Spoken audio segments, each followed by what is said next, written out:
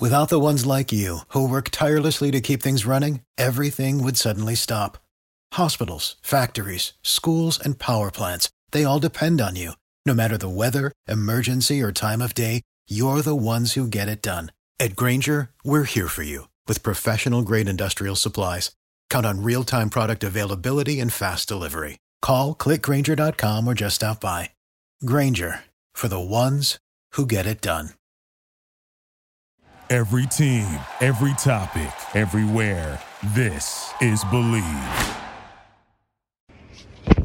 What's going on, everybody? It's your boy Dylan, just reminding you that Top It Thunder podcast is a part of the Believe Network. And with Believe, we have a main sponsor. They've been our constant. It's BetOnline.ag. Our partners at BetOnline continue to be the number one source for all your betting needs and sports info. Find all of the latest sports developments, including updated odds on the NBA playoffs, fights, and even next season's features. And don't forget the MLB is back as well. Who are you picking to win the World Series? BetOnline is your continued source for all your sports wagering needs, including live betting and your favorite Vegas casino and poker games. It's super easy to get started, so head to the website today or use your mobile device to join and use our promo code BLEAV. That's BLEAV, capital letters, to receive your 50% welcome bonus on your first deposit. Bet online, where the game starts. Hope you guys enjoy the pod.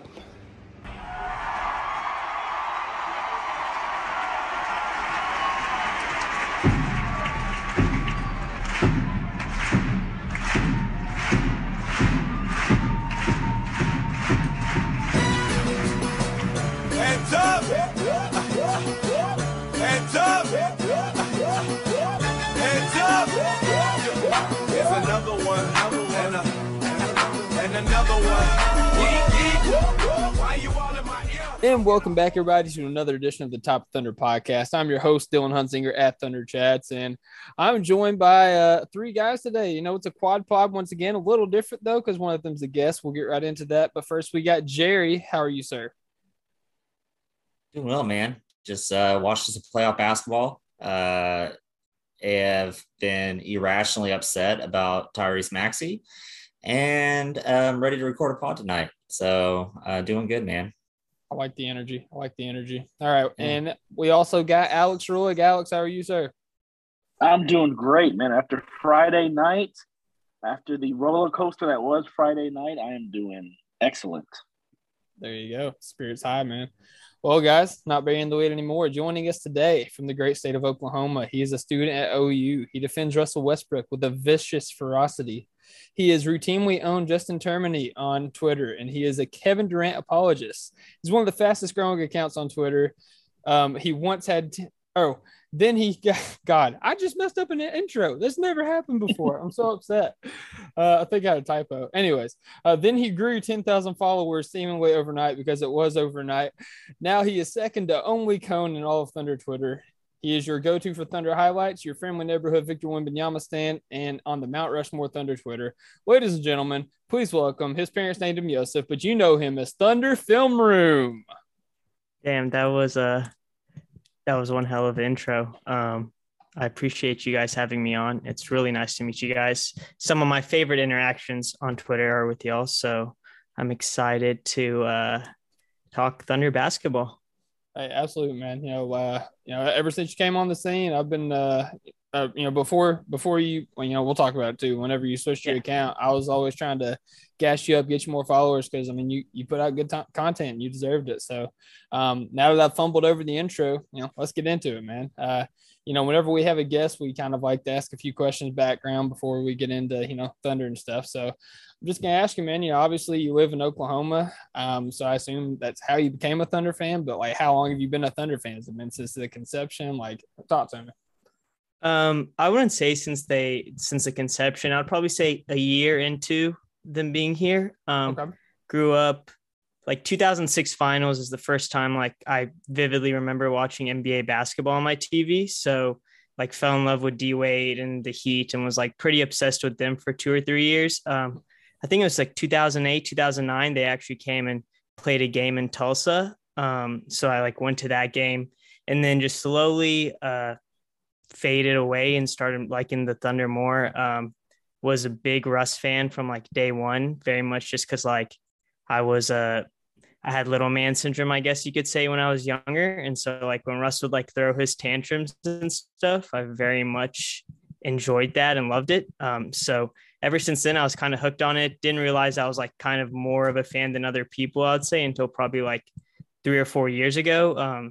More specifically, like my senior year of high school after KD left is like whenever it really went to like all the way through. But other than that, yeah, just been following them for a while now.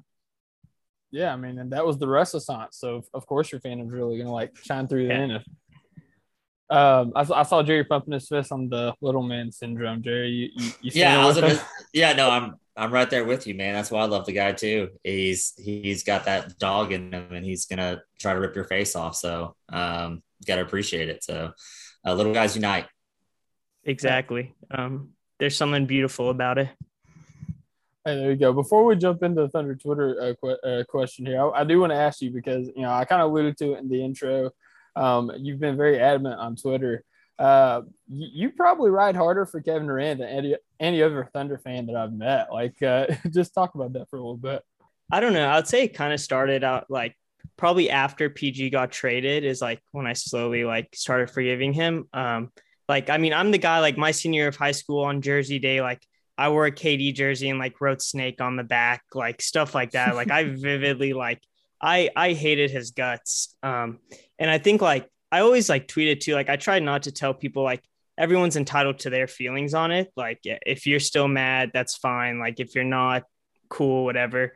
I think for me, it was always like seeing Thunder fans credit PG with like the haul we got and being like, that's why we should thank him. And like, I don't know, I think that whole scenario just kind of changed my aspect on it because like for me, it's like Sam Presti's the one who got us that haul. Like it was a leverage masterclass from him. And so like just slowly, I guess as I grew up and like realized like, oh, like the world doesn't revolve around me either. And like, I have some flaws myself. Like I kind of like forgave him, I guess. I don't know. And also like, I just really like watching the guy play basketball. Like he's so damn good. And like, I like get frustrated lately now that like, I didn't realize how good he was. Like even when he was here, like he's like, it's watching him's like that. What's that one tweet he had? Like, it's a spiritual experience. Like he's one of the best pure scorers we've ever seen. I still do get frustrated though. Like when I think about like how he did Russ, like that part still very much frustrates me. Cause I just think like, morally as a person, like you probably don't do that to like someone you call a brother, like someone you're close with. Like I'm less mad about like how he screwed us over as much as I am like that other stuff still kind of pisses me off. Yeah, no, I feel that. So I'm kind of on the same train. So of course, whenever July 4th, 2016 happened, I was like, this guy destroyed us. He left us, high and dry. But one of my good friends, whenever he was talking to me about it, he was like, he finished out his contract. Like, it wasn't like he asked to be traded. He signed a 5-year max, he finished out that contract. And to us, yes, he should have re-signed and it would have been a great story. And we were ready to, spend everything that we needed to spend to go ahead and try to get him a championship. But he did what he was supposed to do on his end. He finished out his contract. He could have re-signed with us if he wanted, but he was free to go somewhere else. And unfortunately, he chose to go somewhere else, and so like you say, kind of, time heals all wounds, and as we get past 2016 and we keep on moving forward from that, it's like, you're given the opportunity to go somewhere else. It's up to you to take it or not. Now, his legacy will forever be tarnished, I think, because of that. Because he had to go to a super team to win a championship. But, as far as me still being mad at him, I mean, it is what it is. Like, I'm not too mad at him. I'm still mad that he didn't resign, but I'm mad that he didn't resign because I wanted the best for him. Like, I wanted that legacy for him to also be tied into the Thunder, for him to get that championship here, for him become like a Dirk type Hall of Famer here. And unfortunately, that didn't happen. Like he was saying he wanted to be. Yeah, exactly. So for me to stay mad at him, I'm not there. And like you said, Yosef, like it is an experience watching him play now. Like, I think the Kevin Durant now is not the Kevin Durant from 2015, 2016. He's so much better now. He knows so many little nuances, knows so many little tricks to score the ball. And it is, it is awesome to watch him play at times. But then, you also realize that, damn it, he should be doing that here. No, I agree. No, it's still screw KD around here. All right. One, that's the most hoe move that a man can ever make. Two, he shot like absolute crap on purpose in that conference finals. I don't care what anybody says. No, hold on. I'm not going to argue about it. I'm not going to argue about it. So let me say that. So your job that you have right now, if you had a competitor come up to you and say, hey, we'll go ahead and give you X amount more. And we hold on. And that didn't happen though. That didn't happen. He took less to go there. And we have a better stock package for you. So like you can go ahead and invest more. So, but I know, but wait a second. I know, but wait a second. Do I have like the ability to have like a building named after me at this company someday? Or am I just going to go there real quick and hang out, make them a bunch of money and bounce? I mean, I could play semantics all day with this because at the end of the day, that was a hoe move. I don't care what anybody wants to talk about. It was a hoe move. He played like crap in that conference finals on purpose. I don't care what anybody says. You can tell with his body language and just the way he was acting after that series throughout the whole thing, even whenever we were stomping a foot in him. And then lastly, I actually started to forgive the guy after he got his first ring. All right. I was really happy they missed the first one, but I was like, hey, you know what? I'm kind of okay with this. All right. What made me just hate him all over again? Then he talked his shit. No, it's the fact that he forced the Warriors to do a sign and trade so they could get something back for his funky ass, and we got absolutely nothing. And we're the ones that put him in that position to be able to develop the way that he did, because there's a lot of other organizations that dude could have went to, and he could have got screwed over just like players do, especially at the top end of the draft. It happens all the time. So again, I was cool with it until he pulled that move, because that shows me right there, like, you didn't care about nothing but yourself. Everything that you talked about while you were here was just fake and a damn lie. Forgive him, don't, whatever, but dude's a hoe. So let's keep on moving on this, because we got better shit to talk about. I'm going to be honest. Yeah, no, I'm just going to, we went around the table. I'm just going to put my views out there. I think two things can be true at the same time. Like Joseph and Alex said, like, it was the best decision for him.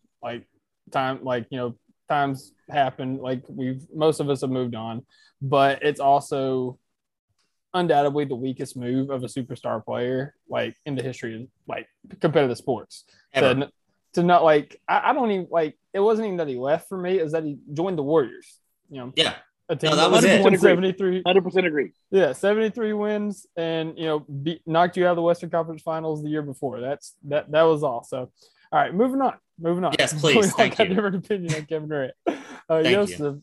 Back to you, man. So, we talked about how long you've been a Thunder fan, like when your fandom really started to peak, and in the Rush year. What made you first join Thunder Twitter? And I guess before I ask you that, did you have an account before you started the original Thunder Film Room under a different alias, or was that like the beginning? No, I mean, I had my like personal one that like I followed my friends and stuff like that. Didn't have a Thunder one or anything like that.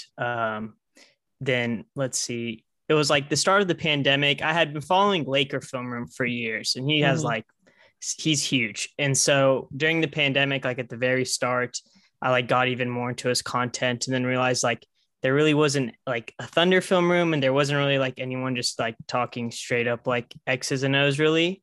Yeah. So I think it was it was after the bubble, which I hate that I missed NBA Twitter during the bubble, because like I always hear stories about like the craziest things during that time. I just I don't really remember like what really made me just be like, all right, I'm starting this. I think it was just one random day. I was just like, all right, I think it was like a week before the preseason started. I was like, all right, here's my first tweet.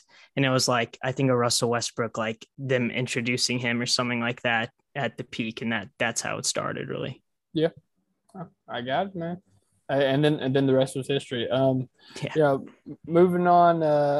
One more question before we get more into Thunder stuff. How would you say your accounts evolved from when you first started? Because like when you first started, like you said, I mean, you're still Thunder Film Room, but it was more like X's and O's, highlights, and stuff like that, breaking down plays. Now, I mean, this isn't a slide either because, like, you still got a great account, but like you've kind of it feels like a negative thing to say just because of the people associated with it, but like it's more of an NBA Twitter account. Like, you're tweeting more about NBA things. Obviously, your wife tweeting games and stuff like that, but it feels like you've evolved your account in a way to, like, I guess encourage engagement, if that makes sense.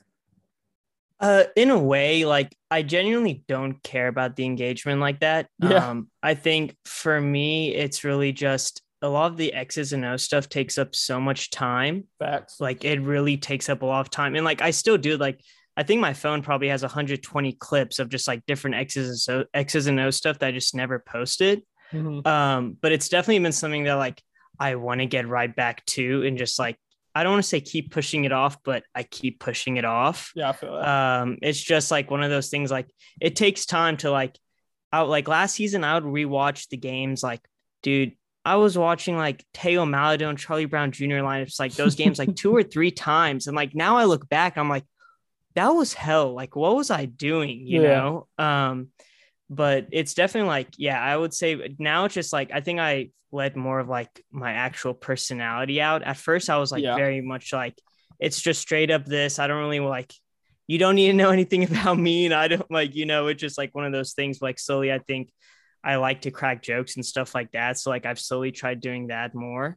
But like X's and O's is like, that's definitely been something I've been planning on going back to for a while. And like, now that the Thunder season's over, it's probably going to happen soon. Like, I've been wanting to like have a very big shift in like my content and like what I post. It's just been like trying to find a way to do it, whether it's like YouTube videos or like articles or just like tweet threads or stuff like that. It's like, it's been like, I'm a perfectionist. So like whatever, like I have to go into, like, all of it has to be perfect before I do, or like, or I'm going to keep pushing it off, honestly. Yeah. Tweet threads.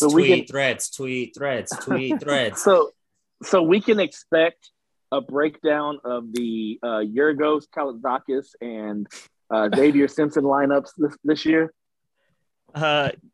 Dude, I'll be honest, I barely paid attention during those games. Like, I'm very engaged in the game when they're on. And like, even last year when we're playing like those Josh Hall and Charlie Brown Jr. lineups, like, I was engaged in those games. But this year at the end, it was just like, I mean, I'm on my phone. I'll look up every 15 minutes, like, just barely staying engaged. It was very rough. Like, these last 5 games of the year was a struggle. But like, I do plan, like, I just started last week going through and like watching every minute, like Josh and Chase shared the court, and like don't know how it's going to be right now. I'm just taking notes right now. Like, I don't know if it's going to be an article or a video or what, but like, it's definitely like something big that I've been trying to plan for a while. I understand the tank, but I want a season where we can actually see the guys play the majority of the games. Like, the last 2 seasons, the whole thing, like the last 20 games of the season where they just basically take everybody out and just put in G League. Like, I'm ready. But they're too good to tank, sir. Oh, I know that. I know. And I understand the tank. I agree with the tank. But hey, if we can get a top 4 pick and a top 6 pick this year for whatever reason, hey, it might be time to kind of put the brakes on the tank and just let the horses go. I was gonna say something before you started talking about the stupid tank. I'm so over the tank. Like, I'm just over it at this point. Like, I'm so over it. I just want it to be done with. It's just like, can we get there yet? It's like that long car ride. Like, where you're going, that the destination's gonna be great whenever you get there. But it's like, Jesus Christ, I'm driving through the desert and there's nothing here to watch. I'm watching Xavier Simpson throw hook shots up at the end of the game, and just a bunch of Jalen Horde 2020 games. That's a spiritual experience. Well, I was actually going to tell Joseph, you need to make some highlight videos of Xavier's hook shots, because those. You just need to have every hook shot, like just like a 3-minute video. Every hook shot Xavier Simpson. Yeah, the eight he hit while he was in the NBA. Yeah. No, we're talking career, sir. We're gonna go back to high school. We're gonna dive deep. Oh my gosh, dive deep. There we go. On some Xavier Simpson. There you go. That's like the frustrating thing with the tank ride, like how you said, like we're ready for it to be over. We're sitting here watching Xavier Simpson like throw up hook shots. That's like what I try to tell other fan bases when they complain about our tank. It's like, you guys aren't the ones sitting there watching these games. Yeah. Like why are you complaining? Like if we're not complaining yet consistently, then like, quite frankly, I do not care what anyone else's opinion is on it. Like at the end of the day, Adam Silver is always like, this isn't David Stern. He doesn't really care about competitive balance. Like I tell people all the time, if you want it to change, then like find a way for small markets to compete. Other than that, like I'm ready for it to be over, but I mean, it is what it is, right? Like, yeah, absolutely. Yeah. I feel like last year specifically, I feel like Thunder fans were like generally more accepted of the tank. This year, not so much. It feels like, more and more people are getting impatient, and that goes back to the article I wrote about Are We There Yet? And all the comments that the people that the players had the post at the exit interviews, talking about Lou Dort saying, we want to be in the playoffs next year. And it just adds more kernels of hope in those Thunder fans' hearts. So it's gonna be wild, man.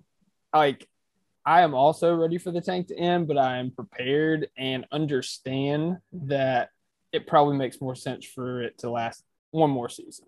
But we'll definitely get into that here in a little bit. So last question before we get into more Thunder stuff. We kind of talked about it. You took over the Thunder Digest account, and was a huge opportunity for you to expand your following, and you were still able to grow that. I think it had 19,000 something. You hit 20,000 something very soon after that, because I was chasing 20K and you hit it before me, and I was like, well, dang. I mean, you deserve it, but dang. But yeah, it was just funny because we actually had the opportunity to take that account too. And Tyranny, we love Tyranny. He was like, nah, the account's full of dead followers. It's got good numbers, but they're not very active or anything like that. And so hindsight 2020 would have been nice to have it, but you took the account, and as I said, you've continued to grow it. So I just wanted to point that out, man. It was cool to see that you was able to expand off of that.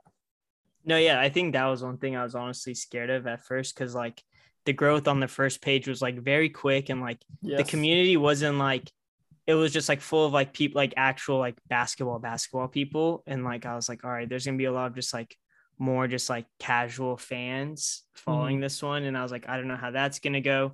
And also it was just so random. Chuck just randomly messaged me one day, and I was you want me to buy it? I'm not gonna buy a page. I'm a college student. He was no, you can just have it. I just want to get someone that's gonna use it. And I was sure, what's it gonna hurt, I guess. Yeah. So it worked out. I'm not gonna the first few months wasn't in terms of engagement and following and stuff like that, it wasn't a ton. But once the season kicked up, it helped. And honestly, the Australian fan base really helped. Yes. Those people they're an intense group of people. That's, they're great. They're awesome, but some of them are very intense.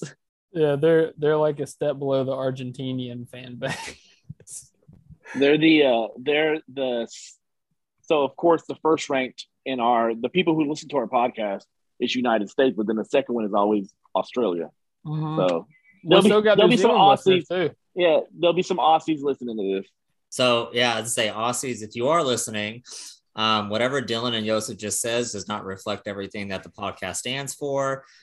We actually love you guys. The rest of us, you guys can just go flame Dylan and Joseph personally. Thunder Chats. We said nothing bad about Australia. There was some slight in there. I'm just saying. Look, love them, but I'll never forget. It's second game of the year. We just get blown out by the Rockets, and it's Josh needs the ball in his hands. Shay's dribbling too much. And I'm yo, my guy hasn't even had a cup of coffee yet in the NBA. Let's slow down.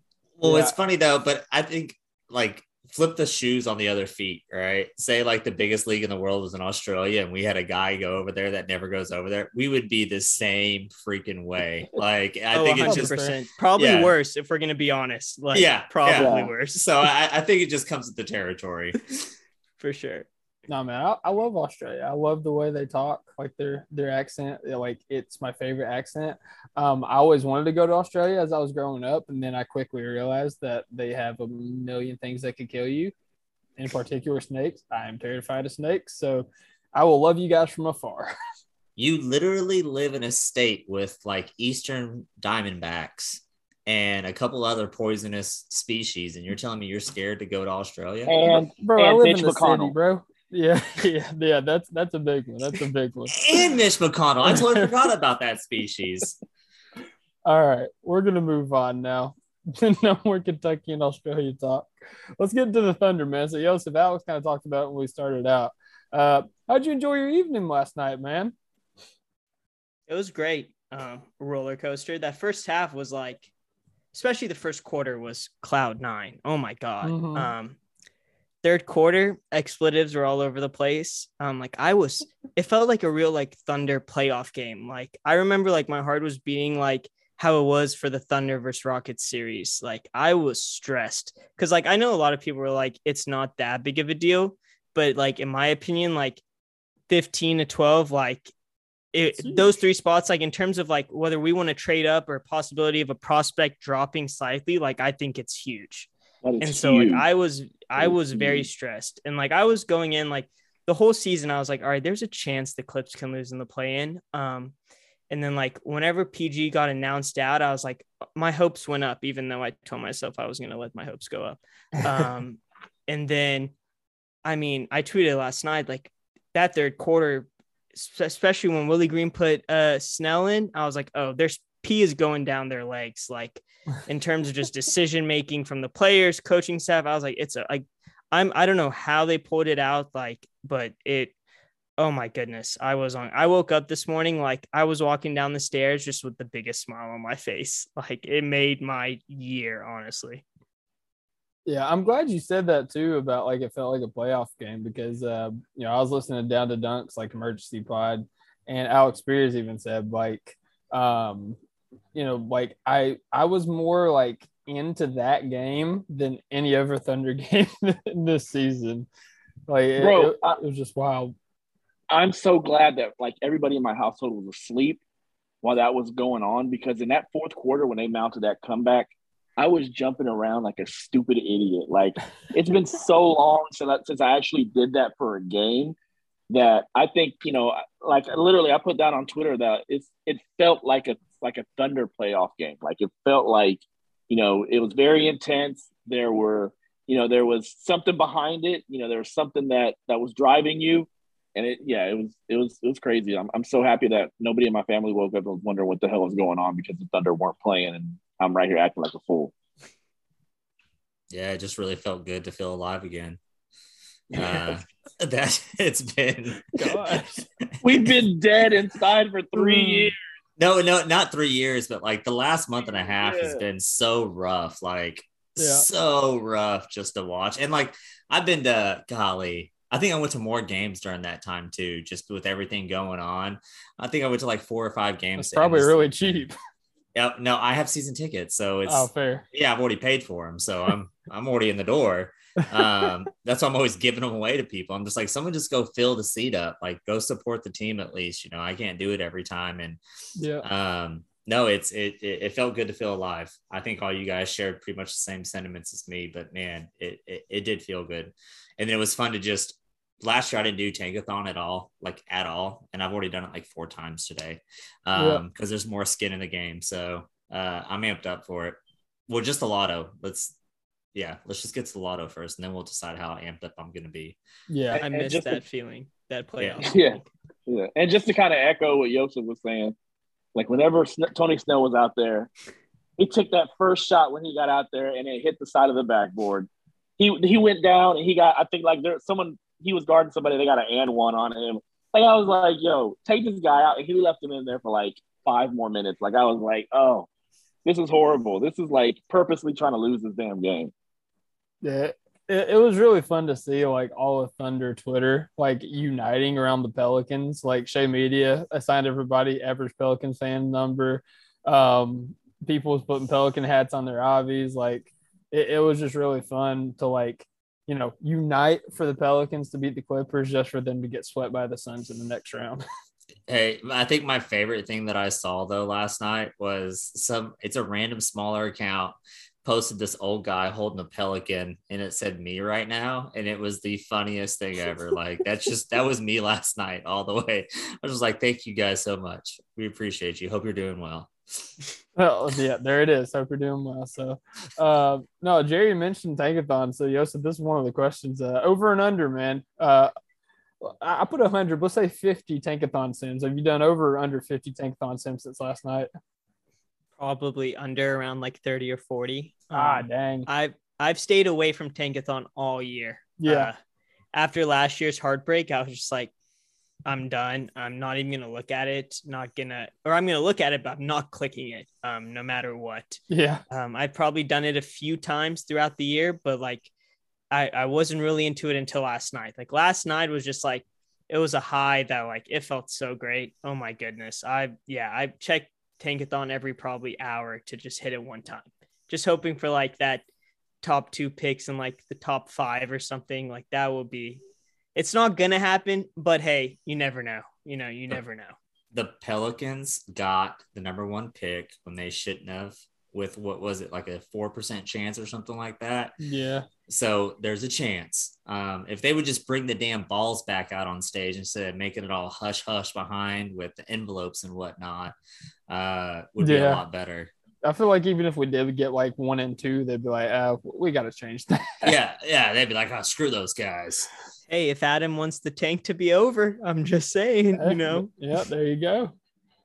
Expedite that process, Mr. Silver. Thank you. Let's see here. So, just a couple questions about the season before we get into playoff picks, Twitter questions. We got a game for you. What was your favorite storyline of the season? This one was tough when I was looking at it. I think I'd probably either go with Shai's second half of the year or just Josh being way better than like even his believers thought he would be. Because like I was high on him, but like he was much better than I was expecting. Bro, we were all believing since the draft. We were all believing on this podcast. Yosef was on the pod after the draft, and he was like, "Oh, I know, he was trying to talk us out of a corner." Hey, I wasn't high on the Trey Mann pick. I will say that, but yeah, like I thought Josh would be like a really, really good connecting piece, and like he's clearly more than a connector. How much more? Who knows? But I would probably I lean more towards Shai's second half just because some of the takes that were coming out during that first half of the year were pretty crazy regarding Shai. And like, I remember I told my buddy before All-Star break, and I was kind of just talking out of my butt when I said this, but I was like, like, I think Shai might like make himself untouchable this second half, like do something. And like, to me, like, I think he like fully like cemented his place, like in terms of untouchable. Like, I think it would be very foolish to move him anytime soon. Yeah. Hey, you're preaching to the choir with me, man. I think Shai, like, quoting him, I think Shai is him. Like, there was a lot of people that were saying like at best he's probably second best on the championship team. I'm like, nah, man. Like I always say when he gets in the offseason, he has time to improve. He gets in the lab, works on his game. He doesn't just take like a small jump. He takes a leap in his improvement. And I mean, he kind of came out slow this year. He said, his ankle wasn't completely right, and he was able to rest that going to the All-Star break. And that's kind of how, he was able to come out like gangbusters on the second half. But yeah, man, I've been very high on Shai. I think that he could be the number 1 guy on a championship team. And I still think there's a couple levels that he can hit. Not even just defensively, like, the obvious side. Like, I think he's got a couple levels he could hit offensively. So you're preaching to the choir on Shai, man. I'm very high on him. Hey, Jerry, before you go. So we've officially entered the off season, and I want me and you to make a bet as far as over unders on the number of times we hear in the lab this off season. Like, would you like 75.5? Would you say over or under? Wait, we're talking until the beginning of next season? Till the beginning of next season, yes. Oh man, he might be conscious of it. We should have made this off to the side. Oh no, I'm I definitely don't care. leaning He's still into gonna it. say that I've shit. been He's leaning still into gonna it the say whole time.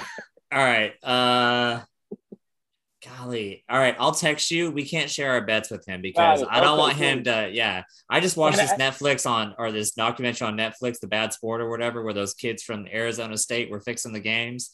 They're college kids. I don't want Dylan to fix this. I got you, and I'll go ahead. I'll go ahead and change the number whenever we speak. Yeah. We'll do that. Joseph, we might include you too while we're at it. Yeah. Sounds good. And I was gonna say, guys, so you're telling me you don't want to trade our 6th pick and Shea for the number 1 pick of last year's draft? I was never for that personally, but like to kind of like what Yosef was saying, my whole point to that, like I lost my point, but you let me gather it while you guys, made fun of me at my expense. It's all good. But like, Yosef was saying that the second half, he made himself untouchable. And, I hate to keep going back to down to dump, but Andrew was talking about it on Friday and they was asking like, of the rookies, like who would you trade straight up for Shea? And like, I don't think I'd trade any of them.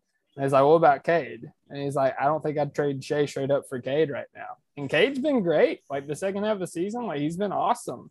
He's probably been closer to what people thought he was going to be when he was, going into the draft.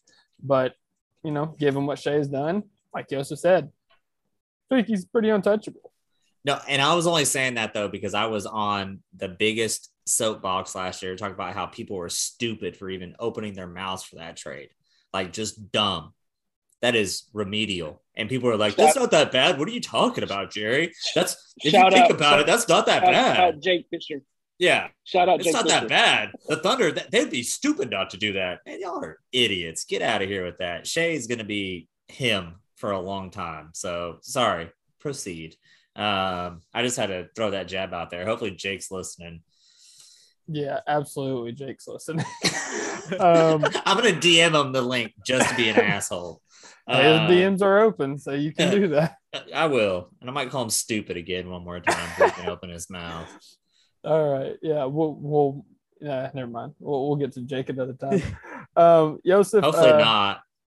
Oh, well, dang. I was going to ask you, what was your favorite play / moment of the season? All right, I think it's probably between either Shea's logo shot against the Lakers or that third quarter buzzer beater against the Lakers the first game. Just that ending where like he was seriously like cooking Russ every possession. It was bittersweet, but like felt like the torch was being passed in a way. Yeah. And like there was just something about that like like there's something about it that like I very much enjoyed. I don't know why, but like I very much enjoyed like Shea like humbling Russ in a way. Yeah, you just made me think of mine. What was your favorite, Dylan? I'm curious. My favorite? It was easily those Shea moments. Like we had the Thunder Moments draft with Moles and Cone last episode. Yeah. And I went full brain fart and Cone just like mopped the floor with us. But and Alex was there too. I'm so stupid, Alex. I'm sorry. But no, I completely forgot about the Shea moments. But yeah, that was easily the half court, like just the confidence to pull up from half court. Like, you're on fire when you're pulling up from the logo, just like dribble pull up. Like, there's guys that pull up from half court, like, but you're like Steph Curry or Dame Lillard. Like, Shea had a great 3-point shooting season last year, but that wasn't in his bag. Like, that wasn't in his game. That's not what he's known for. And he wasn't in the lab for that one. He's just like, nah, F it, I'm pulling this. And like, I think it was Mark. Mark said that he didn't even know he shot it. He had turned and started walking the other way. When he turned around, the ball was up. Figures. And I was just thinking real quick. I think my favorite moment the whole year was, y'all know me and Lou. We got a thing going on. It's very one-sided. Yeah, very. I hope you're doing well, Lou. But the steal against the Kings to end the game, like that was probably my favorite moment all year, because that's the team that I want in the future right there. One that just comes back, because I think we did come back that game too, if I'm remembering right, or maybe the Kings came back on us, but it was a tough, gritty game, and then to end the game like that was just amazing. So I didn't get to share my moment. That's why I had to chime in there and see one if you got yours, and then let me say mine real fast. Yeah. And there you go, man. I mean, famously, it was not an and one. So just got to throw that out there. I got that wrong last week. So, Yep. that was a good one, man. I will say, dunking on Justin Termine, very close second. Close second to the season. Those are always a blast. Oh, man. He makes it so easy, too. He does. Yeah, Man. He's a miserable human being. Yeah. Miserable human being. Here's the thing. I know Jerry feels some sort of way against Jake Fisher. Jake Fisher's real cool. Like, we've had him on twice. Real cool guy. I know Jerry's gonna disagree, but real cool guy. Justin Termine, he can kick rocks. Facts. Dude, I'll agree. Like, I didn't really believe the reports with Jake Fisher, but like, I don't mind the guy. Like, I've listened to him on some pods. Cool dude, whatever. But like Termine, like, whenever like Brandon Barr was on his like radio show or whatever it is, like, I got like the 2-day Sirius XM free trial or whatever and listen. I was just like, oh my God, like this guy blows. Like, just him and Eddie Johnson, both of them miserable human beings, just miserable human beings. Yeah. I mean, he sounds like rest in peace to Gilbert Godfrey, but he sounds like the NBA radio version of Gilbert Godfrey. Like Eddie, like shut up, dude. Shut the hell up. Don't invoke the name of Iago. I'd say don't ever try to mock a Gilbert Godfrey voice again. What the hell was that? That's upsetting. No, that was not a Gilbert Godfrey mock. That was Justin Termine. Like, okay. Like his voice is annoying as hell. Like, that's what he sounds like. Yeah, his takes, man. He's like Brandon Knight. He just keeps jumping to get dunked on. Yeah, and acts like it didn't happen. When you have, and like, it's clear that he's like putting those takes out like for engagement, like he knows exactly what he's doing. But my biggest problem is like when you have a take like that, like reply, like defend the take, like when Brandon was on their show, like he didn't really defend his take. He just kind of like rudely talked over him, started yelling, like wasn't like really discussing the facts. Like I tried so hard to get that man just to reply, just so like more, I try to be nice to everyone, but like I very much want to be like a total dickhead to him. Like I was like badly wanting him to reply, but just Justin Termine, the Nick Adams of NBA Twitter. Yeah, man. He was on Simmons pod a couple times too, and like just I enjoy listening to Bill Simmons pods. Like I don't agree with everything he says, but he is entertaining. But like when he got on there, like it was unbearable. Because they were just gassing each other's takes up. Yeah, just dumb. All right, man. So last question on this segment here. So based on the comments on Media Day and the team's performance throughout the season, where do you stand in terms of what the remainder of the rebuild is going to look like? I think we're still like far away. Like it's hard for me to believe that, not far away as in like, oh, it's like years and years and years, but like it's just hard for me to believe that like they'll be a winning team next year. I think like starting of the year, it'll be similar to this year. Like I won't be surprised like if they let them just run and play for 30 to 40 games, but then like 30 to 40 games, if you're like at the 11th seed, like what is the benefit in terms of pushing for the play-in? Like, is it possible? Is it feasible? And then like, because I don't think like you probably shouldn't make giving up capital to go get a guy that helps you get there. So I think it's just like weighing the pros and cons. I think they'll be like, I don't think it'll be egregiously tanking like this year or last year in terms of pulling guys, but like I think we'll be organically bad. It's just hard for me, like, because I think we'll be under the assumption, like I think we all do this, every fan base, like we overvalue our role players and fully expect young guys to improve every season. And like, I just don't think that's a full, like for all we know, like Josh's offensive game could develop zero. Not saying I think that's going to happen, but like, who knows, that could happen. And then like, what do we do? Cause like, this is under the assumption that everyone gets better. Yeah. We just make sure Poku puts on weight. Poku takes over Giddy's spot, championship. It's just easy. I don't know why y'all are making this so hard. No, we just give Poku PEDs, let him eat a 25-game suspension, and we're off to the races. Yeah, we're ready to go. Who needs Victor at that point? Hey, I've been on the PED train for a while. I'll take the 25-game hit. Dolan was like, give him 2. Like, let him eat 50 games. So I got a question Exactly. for you real quick, Joseph, then, because you said, I don't know if it's worth it. So what do you value playoff experience as for a young team like this then? Because I think that's a question that a lot of people don't ask themselves whenever we're talking about this is if you have the ability to, as opposed to pulling the plug, you know what I mean? Like we've done the last 2 years, essentially. If that team is there, because I wholeheartedly think they could. I think that they pulled levers throughout the season that we didn't see them as levers, but they were definitely levers. So, what do you value playoff experience at? Even if it is just a play-in series or maybe they make it to the first round. I think that's where I value it is like, if you can get to the first round, if you fully believe like that you can get to the first round, do it. Go ahead. Like, I don't have a problem with that at all. I do think like experience matters to an extent. I don't think like one playoff game will give you that set experience, or one play-in game will give you that set experience. I think it's also just like how they value the 2023 draft in terms of like those prospects.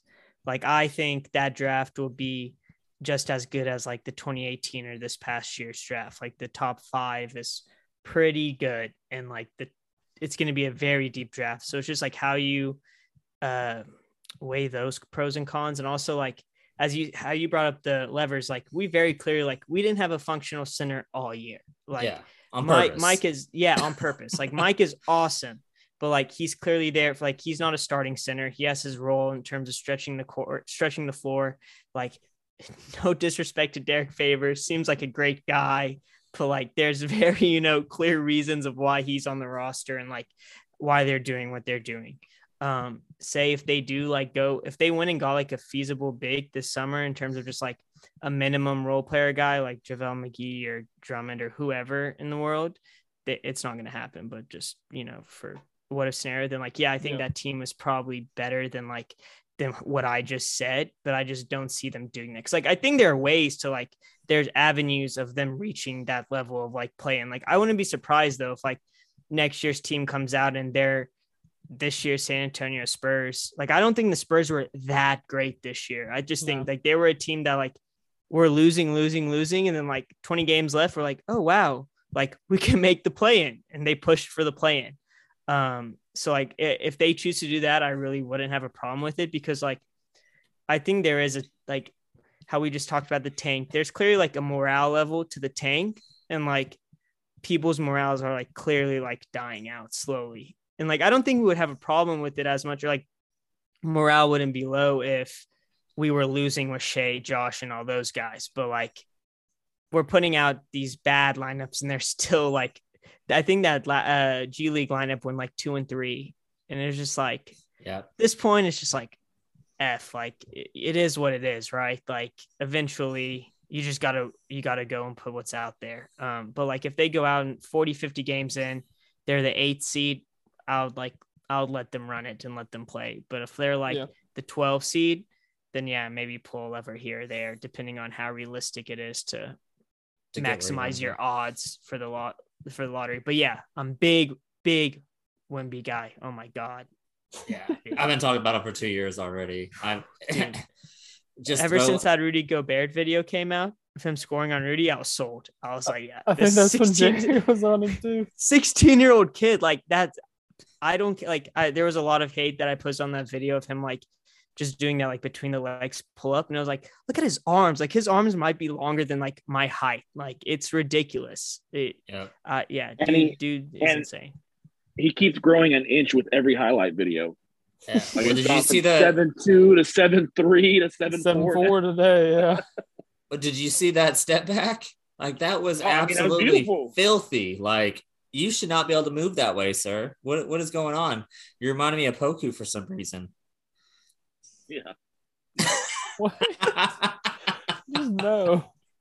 Yo, I just have high hopes for him. I don't think he's done yet. So shut up. Leave me alone. Let me have my moment. Yeah, but Wemby? No. No. It's come on now. Jesus Christ. Quit taking everything so literal. All right, Jay. Before we move on, I just want to hear you say his name. Victor. I got that part correctly. Very good. Yes. About a quarter of the way through. Yeah. Wimbayama. Yeah, no. Wembanyama. Wembanyama. Yep. Spelled like it sounds. Yeah, no, I think that next year, depending on how the draft goes, I think we're closer to where the Spurs are than where the Timberwolves are. I think that we're about a year away of being a Timberwolves type team, like a gritty bunch that like really makes a lot of noise in the play in and can play spoiler in the first round, as I predicted in our predictions a week ago or something like that. I said, Timberwolves are my team that I think might upset their guys in the first round. So hey, they play great today, and I really like the energy they play with. They're just super gritty. It makes me happy to see. Cat had a good game too. So, boys, that's what we call a transition in the business. So, talking our playoff picks, obviously we got a game under our belt. I mean, this would probably be a great time for a mid-roll ad. Oh, do we have one? Same one as last time. Okay, just making sure. I've got to check from now on. Incurring debt is one of the staples of adulthood. Believe me, I know. From the start of, going to college, moving out of your house, starting your own family, all that leads to incurring debt. And paying down debt can be very stressful, because basically everything has to go right. You have to find other forms of income, other flows of income, to try to go ahead and bring that down. And it's very difficult to do. You sometimes you start to juggle multiple credit cards, multiple payment dates, and it can be very arduous. But if you're tired of juggling due dates, consolidating with a personal loan could be your answer. That way you'll have just one due date a month, and Credit Karma can help you find the best option for you. Credit Karma uses credit data to find loan offers that are personalized to you. So you can have a better idea of what loan amount you can get approved for. Credit Karma will even show you your chances of approval, so you can choose between loan offers that you're more likely to get approved for and apply with more confidence. Comparing loan offers on Credit Karma is 100% free. It won't affect your credit scores, and you could save money in the process. Are you ready to apply? Head over to creditkarma.com/loan offers to see personalized offers. Again, that's creditkarma.com/loan offers to find the loan for you. That's creditkarma.com/loan offers. Credit Karma. Apply with more confidence today. Yeah, all right. We literally did a podcast 3 days ago. Bro, do you know how much has happened in 3 days? We jumped 3 draft positions since then. That's true. That's very true. Yeah. At least. Oh, actually, technically, we could fall back down to 14. All right, anyways. So playoff picks. Guys, we're going to rip through these really fast. So I'm just going to name the series. You guys tell me who you got winning and how many. You can give a little context if you want to, and we'll let Yosef go first because he is the guest. So first, we're kicking it with the West. That's our conference that we're in right now. So Suns and thanks, Dylan, for telling everybody. Yeah, our second favorite team in the NBA, the New Orleans Pelicans. What you got, Yosef? Suns in 5. In 5. I think. I like it. Yeah. Jarrett? Suns in 4. Yeah. Alex? Suns in 4. Yep. We got to bring back the meme, man. Suns in 4. We got to bring back that guy. Yeah, exactly. All right. Going to the aforementioned Grizzlies, Timberwolves. What you got, Yosef?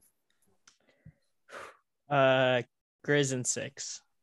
Grizz in 6. I'm not over panicking yet about today's game, but I'm almost there. All right.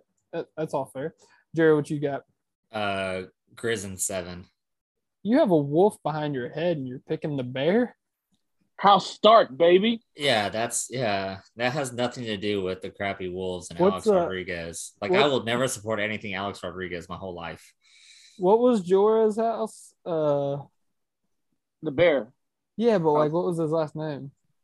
Mormont. Yeah, Mormont. Yeah. So you went House Mormont over House Stark. Shame. Yes. All right, Alex, what you got? So I got Grizzlies in 7, but can I kind of like You the hedging? You're hedging your bet.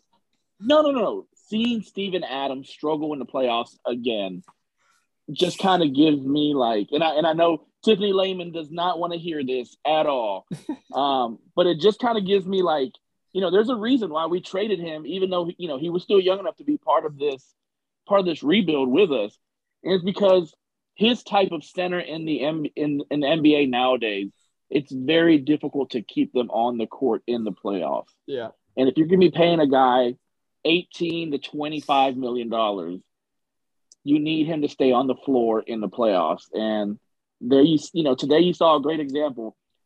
Like did he have 0 points? I think so. I think he had 0 points, 1 rebound. They took him off pretty quick. Well, he still played like 25 minutes. So, yeah, I mean, it was just kind of, it just kind of showed us why we gave up on him, why we traded him, in the middle, at the beginning of a rebuild. But there's a reason behind it, because that type of center probably will not work as well with the team we're creating now versus with Russ and PG or Russ and Durant and all them.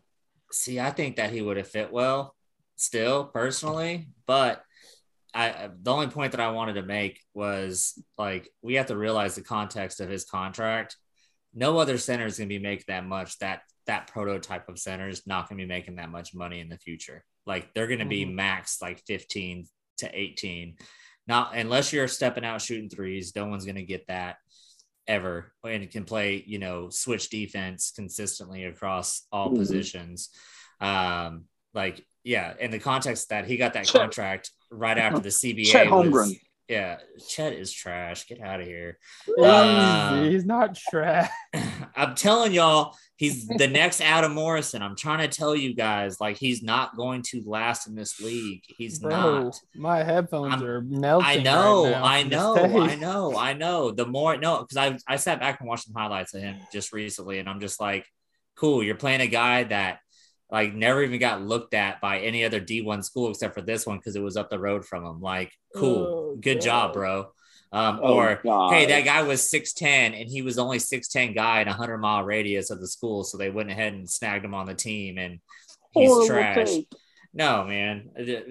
We'll see. I'll eat crow if I need to someday. I most definitely will, but I don't think I am. Yeah, I think it goes back to, I think Joseph actually tweeted something about it, saying, I've seen this movie before with Steven Adams. Yeah. All right. Next. Oh, go ahead.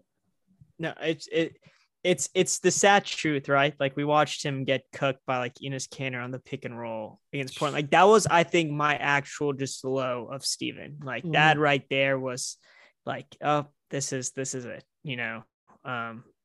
That whole series, I think, God bless that series, best thing that ever happened.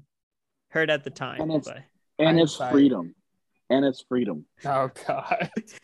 Hey, off topic, but did you guys see his talking about like Nick Adams, and then did you see Enes Kanter or Freedom's retweet today? Oh my gosh.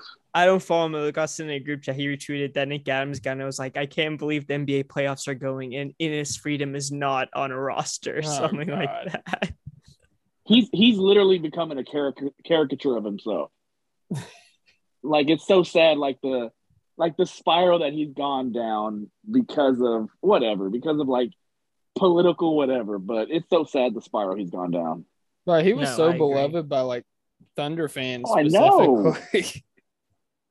It's kind of sad. Like, it's just like you just sold out, a sellout, right? Like, all of like the things he posts, what he says, it seems very like, you're an NBA player, but he's like posting as if he's someone on NBA Twitter who wants attention. It's so odd.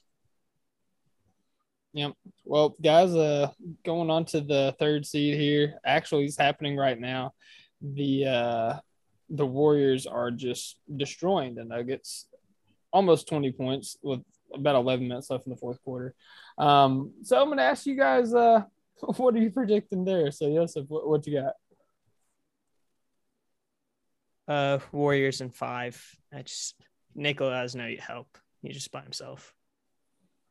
Yep. Alex, what about you, man? I agree. Warriors in 5.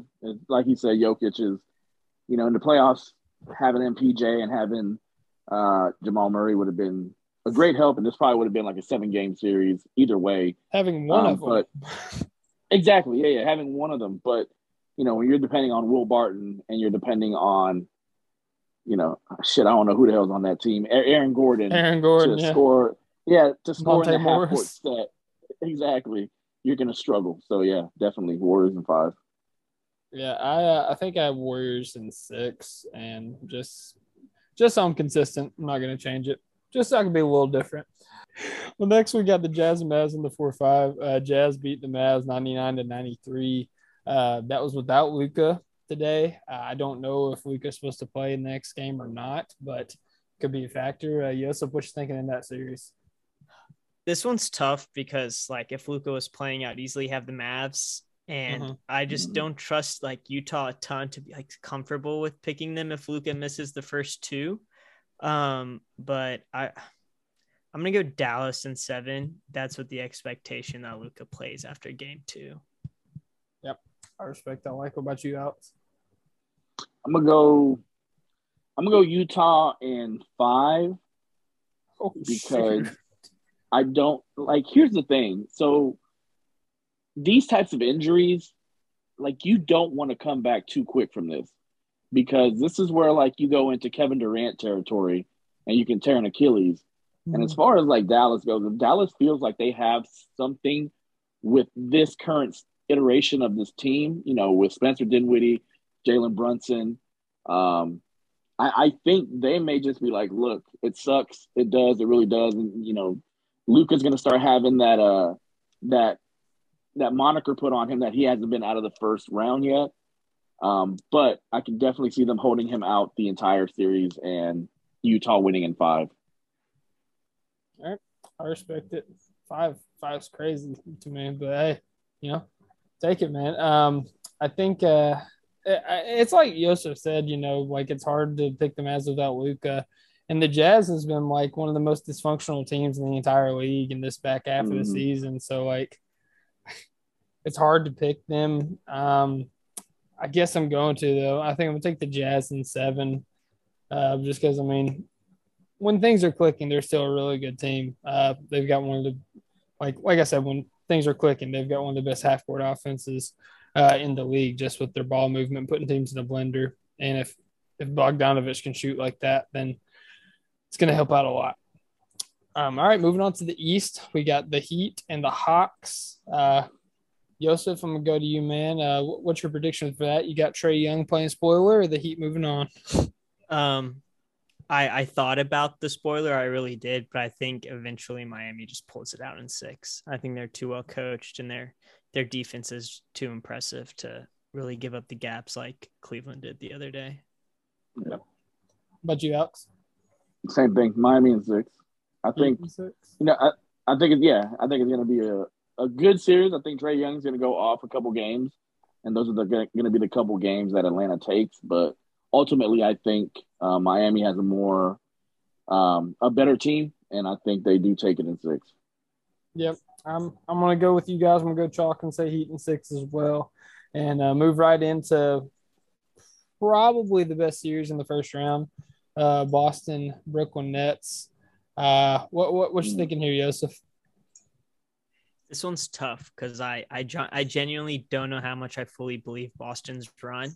They've been very impressive and their defense has been so impressive, but I'm just not going to bet against KD. And just I think KD and Kyrie can win you games on their own. So I'm going to go Brooklyn in 6. Ooh. Yeah, I know it's kind of a hot take, but I just don't want to bet against those guys. Yeah, that's fair, man. They do be stepping up in the playoffs, so I can't blame you. What you got, Alex? I'm gonna go Boston in 6. I am also going Boston. I'm going 7. I do think that the longer Time Lord is out, the less the chances of Boston moving on happens. But there's chatter that he's going to come back sometime in the first round. So if that's the case, I think that's going to help out a lot. We've seen Tatum ready to take this next jump into stardom in the playoffs. I think he put up 50 points in the play-in game last year. So I mean, he's already got a taste of it. He was great his rookie year in the playoffs. He really just needs Jaylen Brown to step up. I mean, their team's got an identity. They play crazy good defense. The role players have been stepping up, and Ime Udoka has been a great, showed himself to be a great coach. So I think I'm gonna go Celtics there.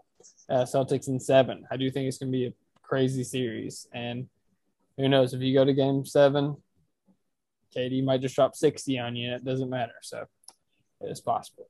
All right, the 3-6 series is the Bucks and the Bulls. What you got, Yosef?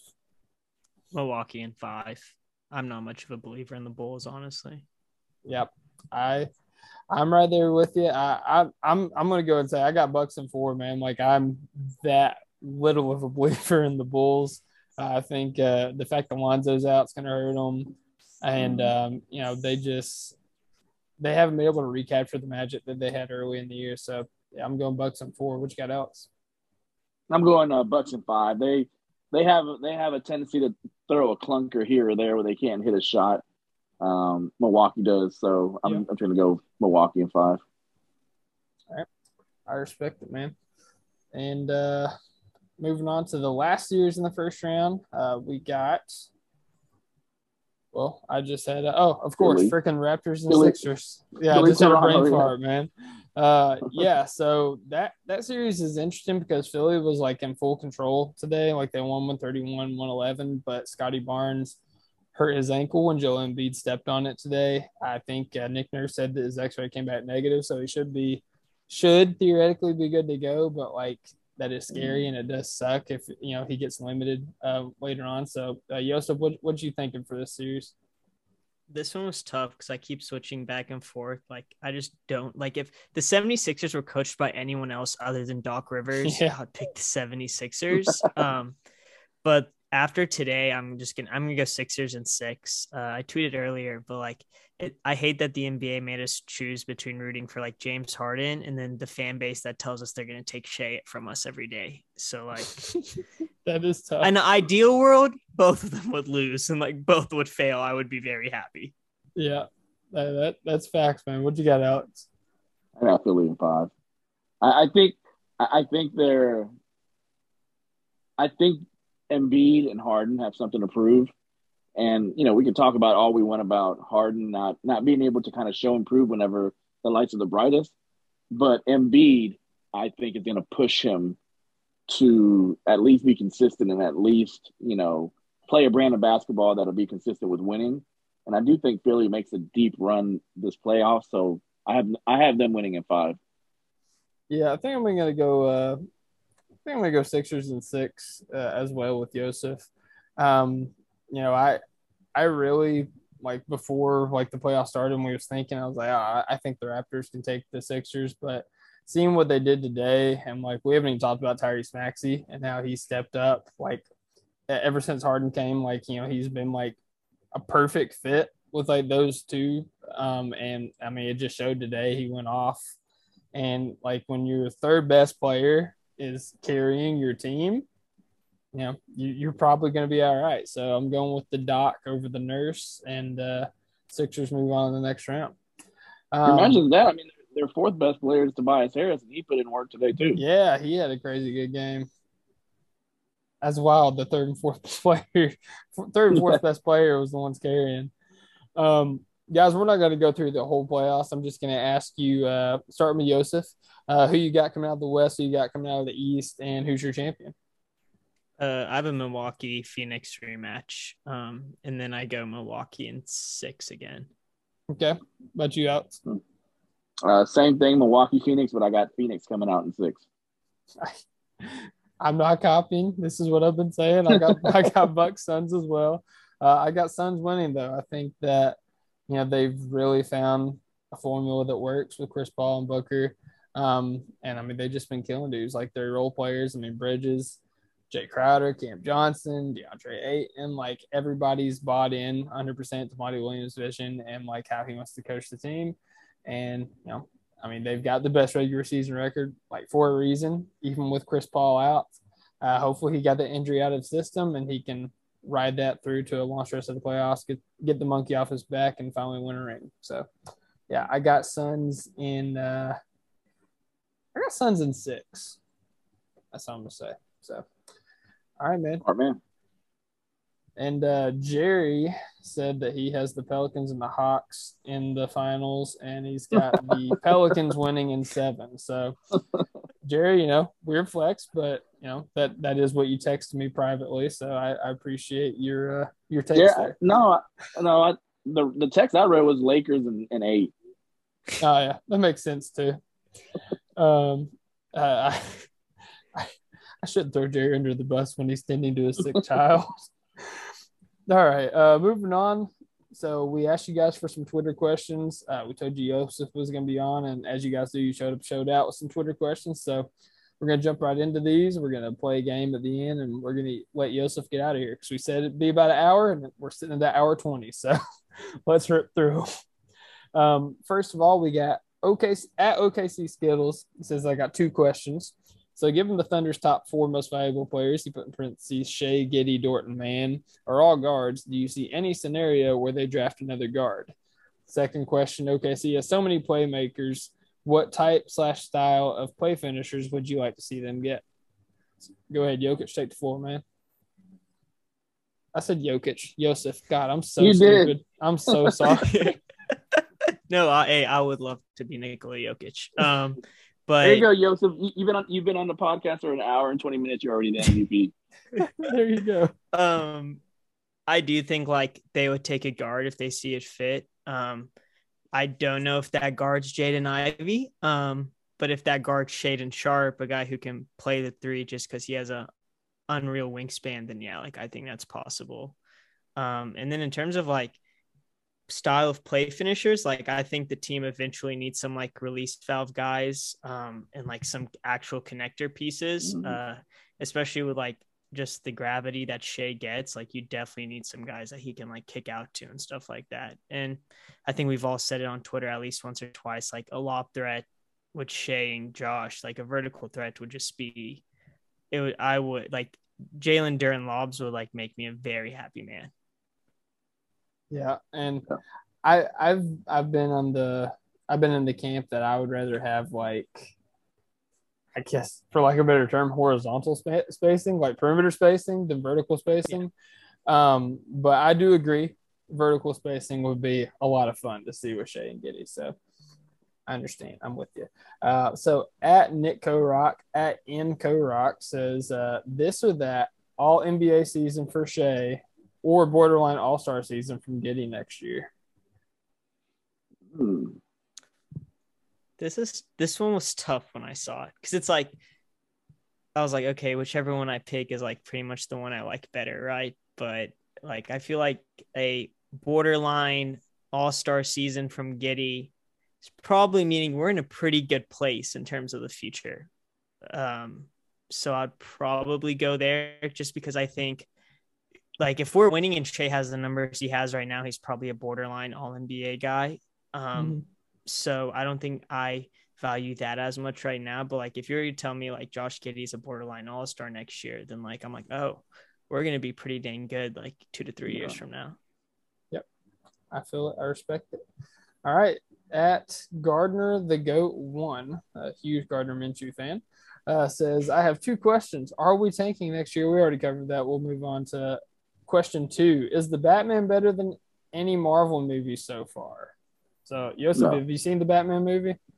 Yeah. I know you're a big Marvel head, so what are you thinking here? In terms of videography or cinematography, I definitely think the Batman was on a different level than Marvel movies, but the feeling I had watching Spider-Man this past December was I felt like a little kid, and I don't think anything's going to top that. So I have to say no. Yeah. What my thing with Batman movies is they always have to be so dark as far as visually, everything is dark. And you can struggle to see some things sometimes. It takes a while to adjust. You can't watch it in the daytime at your house. No, you can't. Whereas a Marvel film, even the darker scenes, and I mean, as far as lighting, they still look good. They still stand out. So that's my thing about that. Yeah, and like we've all seen the Batman. So like, if you haven't seen the Batman, skip ahead 5 seconds. 1, 2, 3, 4, 5. They should have ended it whenever he was talking to Riddler at Arkham Asylum at the end. Like, if you I end agree. it there, like it's almost a perfect movie. Like the whole flooding and like the thing with him and the Joker, like that was so forced. And like we didn't need it. Like it was an extra 30 minutes. You could add a 2 hour, 15-minute movie and would have been awesome, like movie of the year. But no, you just had to try to shove stuff in there. Like it's like I told you, every damn Batman film they got to completely destroy Gotham, like completely destroy it. Whether it's bombs and pipes, all over the city, or whether it is, completely flooding the city by what they do, the walls, the sea walls, they destroy them. Like, come on, man. Yeah, you can have evil without destroying a city. It was a choice. Oh yeah, and then the whole like in Antifa soldier like people that they had like in the rafters, like you just had access to the what? Yeah, it was just stupid. It was all reach. I didn't enjoy that part, but there we go. Batman sucks. I liked the movie, but all right. One of our last question on here. I did get some on my account. At eWeezy130 says, let's say we get number 1 and number 2 pick, because that is possible now. Albeit small odds, but it's possible. Who are we taking? And then he says, not two bigs, are we? So Yosef, if we get number 1 and number 2, who are you taking personally? I'll take Chet and Jabari. But I wouldn't be surprised. I've said this for a while. Like, I wouldn't be surprised if Sam like trades one of those picks down if he did get it, or even like say if we got number 1 and like he traded down to 3 or something, because like in a Boston Celtics Jason Tatum type of way, like he identifies someone else and that's where he goes with. But like if we were to get out of this draft with Chet and Jabari, I would probably get suspended, like with some of the takes I would have on Twitter. I would be very happy. Very happy. The Thunder Twitter fan base would be very toxic if we got the number 1 and number 2 pick on lottery night and on draft night. Let me imagine like people would tell us like, go on. No, go ahead. I'm sorry, man. Go ahead. No, you're good. I was just gonna say, like, we keep being told like these picks don't mean anything until like they turn into players. Like just like a situation like that, like I just couldn't imagine things like, oh, the victory laps out run would be insane. Big facts. So let me ask you guys this. So let's say, I'm not talking about 1 and 2. Let's say that we get one of the top 3 picks and we get Chet. Okay. And then with 12, let's say we do some finagling and we move up to, let's say 9, and we take, would you guys be okay with us taking Durant to pair Holmgren and Durant together? Yeah, because I think Chet could play the 4 the first couple of years. Yeah, I think so too. What about you, Dylan?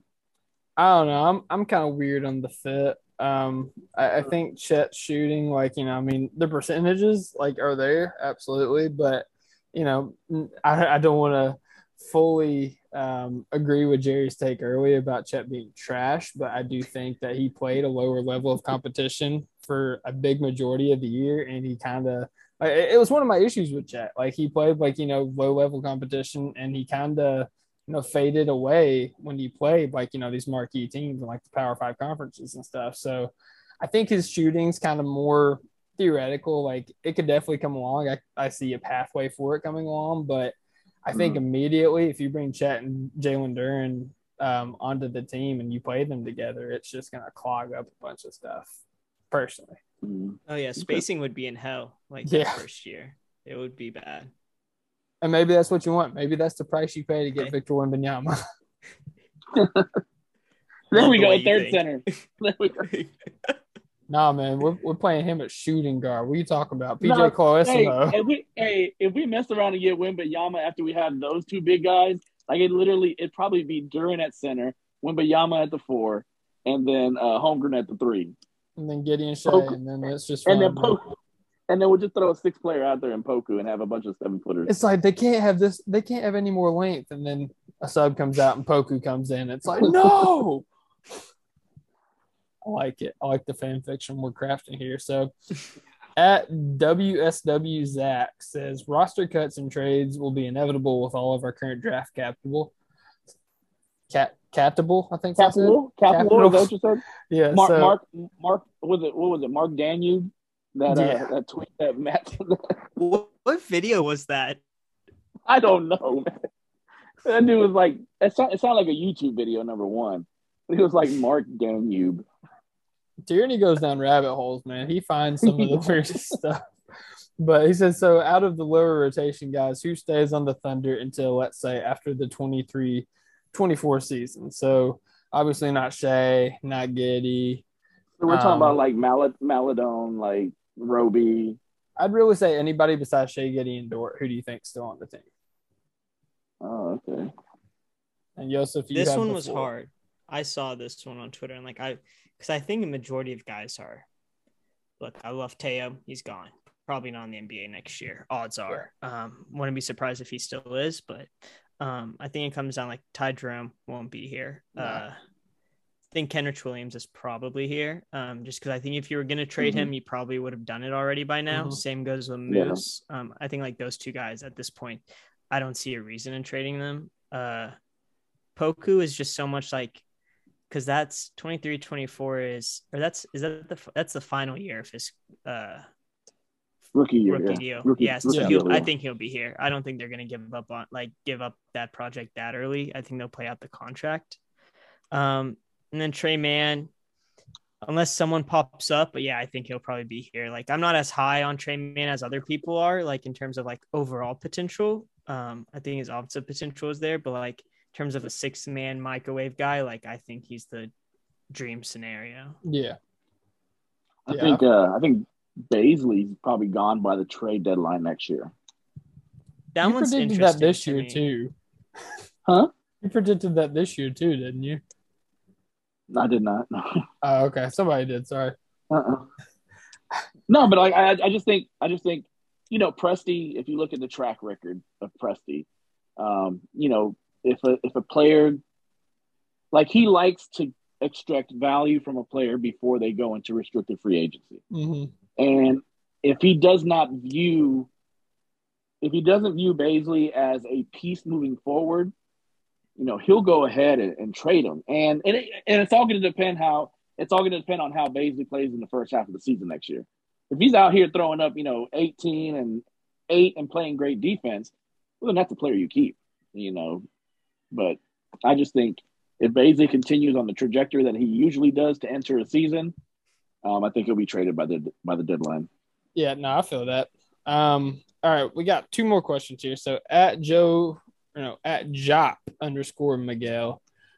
says, what do you think of Sam packaging the 12, 30, and 34th pick to move up to 6 to 8 range? First of all, do you think that's possible with that pick package to move up 6 to 8 range? Probably not. But if you can do it without giving up like someone like Dort, yeah, 100%. It is Sam Presti. But yeah, hey, you never know, right?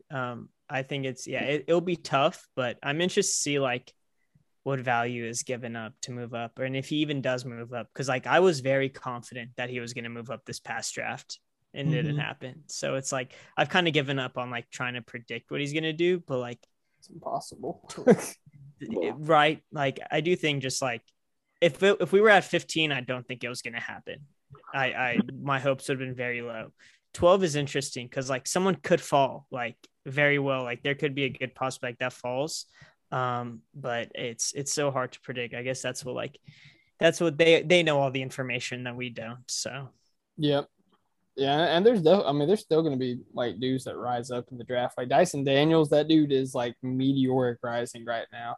I didn't know he had a 3-inch growth spurt. Like that's huge. He's 6'8" now. Like he's the size of a wing at a guard position. He shot like over 40% from 3. I think 45% from 3 his last 9 games of the G League. So yeah, figuring out his shot, he's still got like all the intangibles, all the defensive tools. Like he's starting to become a guy. Like if we stay put at 12 and he's there, like I'm more than okay with taking him. Here's the thing. Here's the thing on that question that I wanted to say before my audio got kind of messed up. We're the only team in the lottery that has 2 picks. And so we're going to be carrying. I think we're going to be carrying a lot of clout and a lot of tradability heading into the draft. And so I could definitely see teams asking us for at even 12 and giving us something in return. So I think it's going to be a real good draft to kind of play around with draft picks, and I think that's where Presti kind of excels.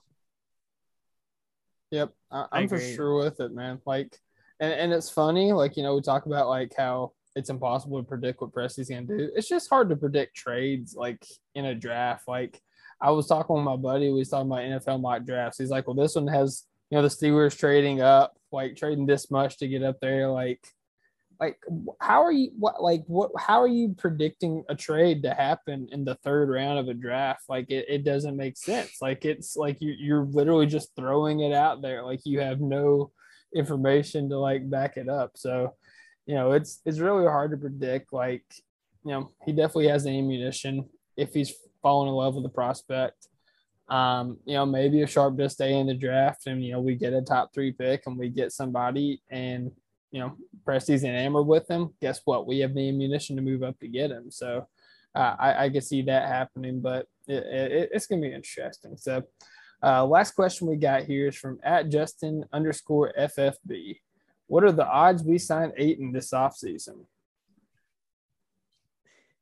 Can you say negative numbers? It's not happening. I know, like, it was entertained earlier in the year whenever, like, the Suns didn't want to give him the max, but it's not going to happen. I just don't see it at all.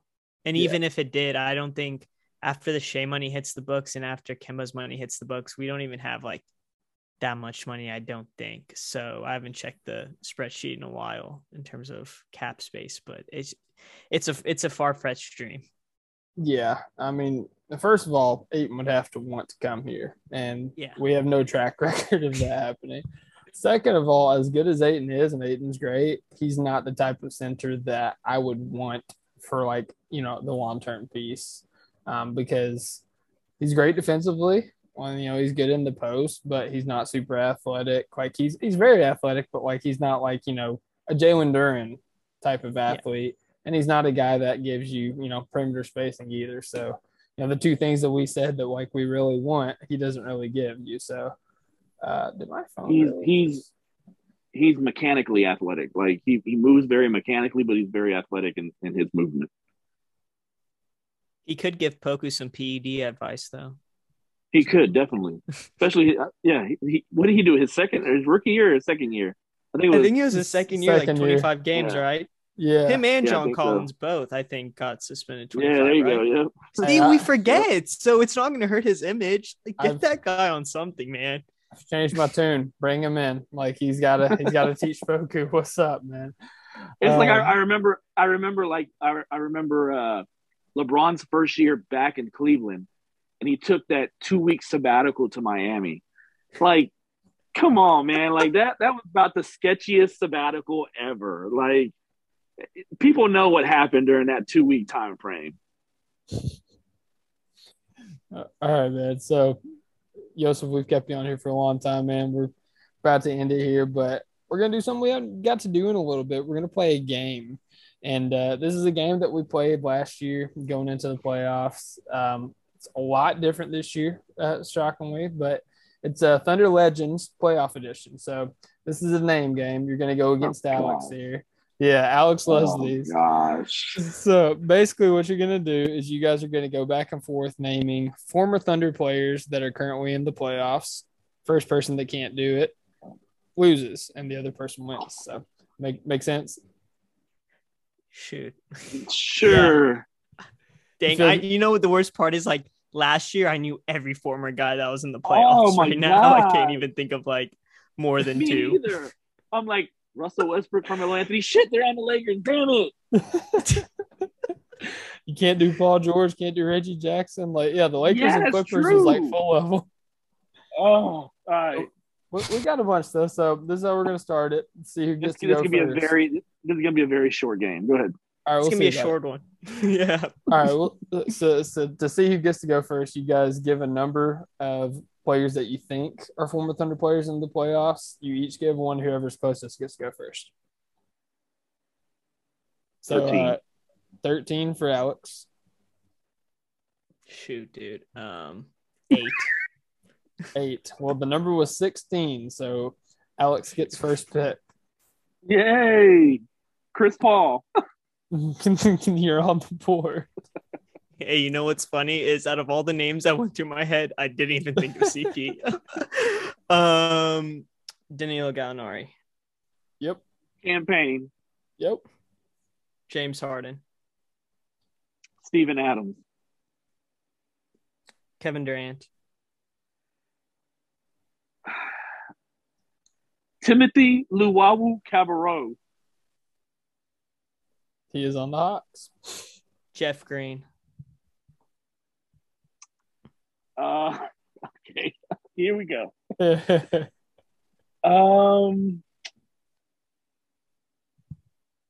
Dang it. Probably some random ass, like 8th or 9th man on a team. There's some names still out there. There is. Okay. Okay, let me go through the rosters in my head.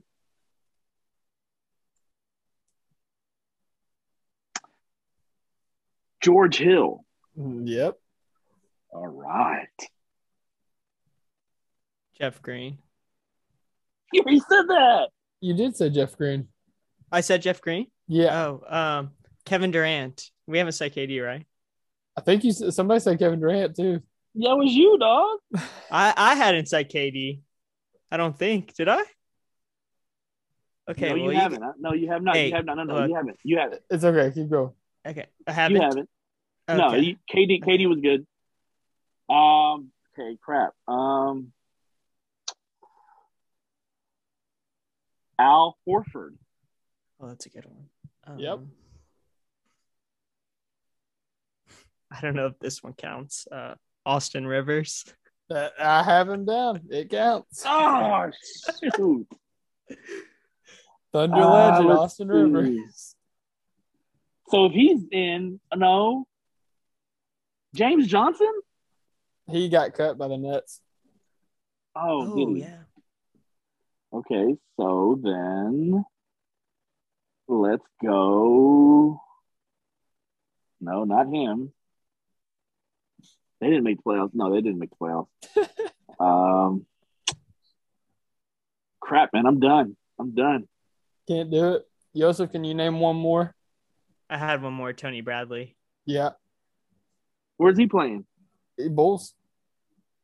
Chicago. Okay. Yep. So you guys got all the Suns. You got Adams on the Grizzlies. You got all the Nuggets. You got Victor Oladipo for the Heat. Oh, wow. Omer Yurtseven, kinda, because he played for the Blues. No, dude. I didn't come count him. on. I didn't count him. He was one of the Blue players. I just wanted to mention him. The closest he got to the Thunder was training camp advice. That's the closest he got. Serge Ibaka. Oh, Shit, Serge. yeah. Alex Caruso, kinda. He was another Blue guy.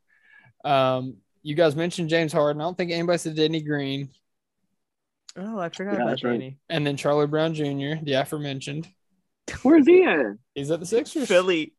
They gave him a What real the hell contract. is Philly doing? Oh my gosh. Okay. And last but not least, Thunder Legends, Fee Mihailuk for the Toronto Raptors. For the Raptors. That's right. Is Justin Jackson on the league anymore? He's not on a roster, I don't think. No, Mm-mm. I think he got cut, or I think he was playing in Dallas, like their G League team this past year. I'm sorry. World champion Justin Jackson. I'm sorry for that.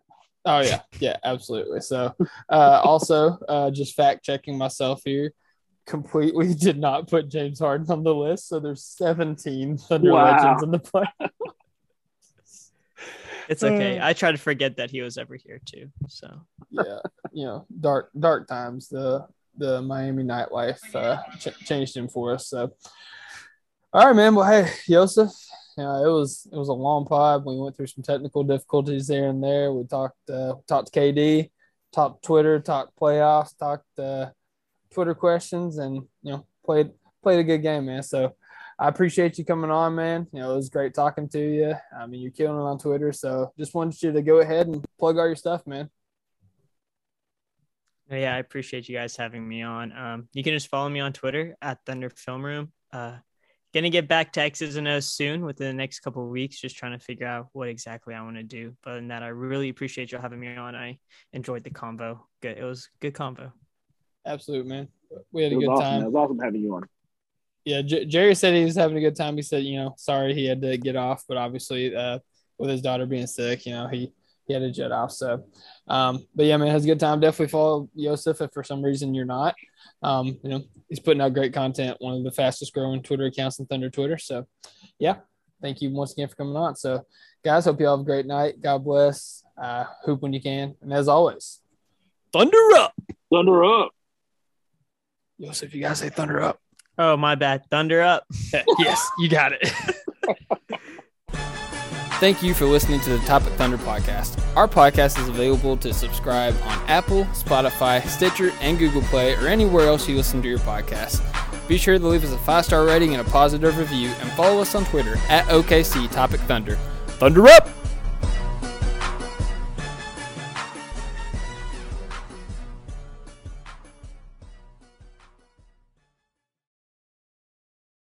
For the ones who work hard to ensure their crew can always go the extra mile, and the ones who get in early so everyone can go home on time, there's Grainger, offering professional-grade supplies backed by product experts so you can quickly and easily find what you need.